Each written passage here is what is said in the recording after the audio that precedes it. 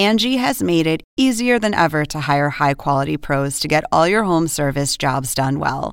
Just bring them your project online or with the Angie app, answer a few questions, and Angie will connect you with local pros who match your specific needs. Or book a service instantly at an upfront price. So join the millions of homeowners who use Angie to care for their homes and get your next home service job done well. Download the free Angie mobile app today or visit Angie.com. That's ANGI.com.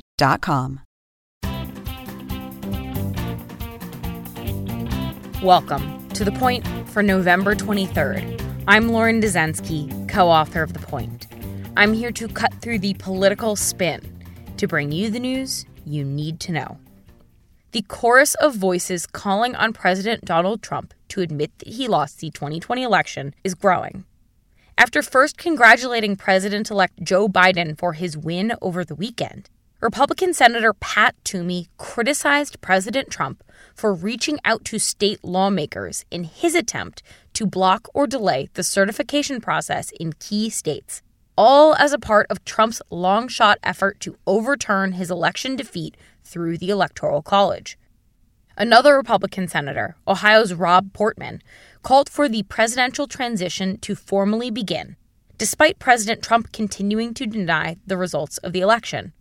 Portman is especially interesting here. He's not a vocal critic of Trump like Mitt Romney, and not particularly known for speaking out against the president or his party. And he's up for re-election in 2022, making him especially vulnerable. Portman expressed his belief that if Trump's legal challenges extend beyond certification deadlines, it could cause unprecedented uncertainty and raise serious constitutional questions. And yet, Portman did not go as far as he could. Portman did not acknowledge Joe Biden is the president-elect.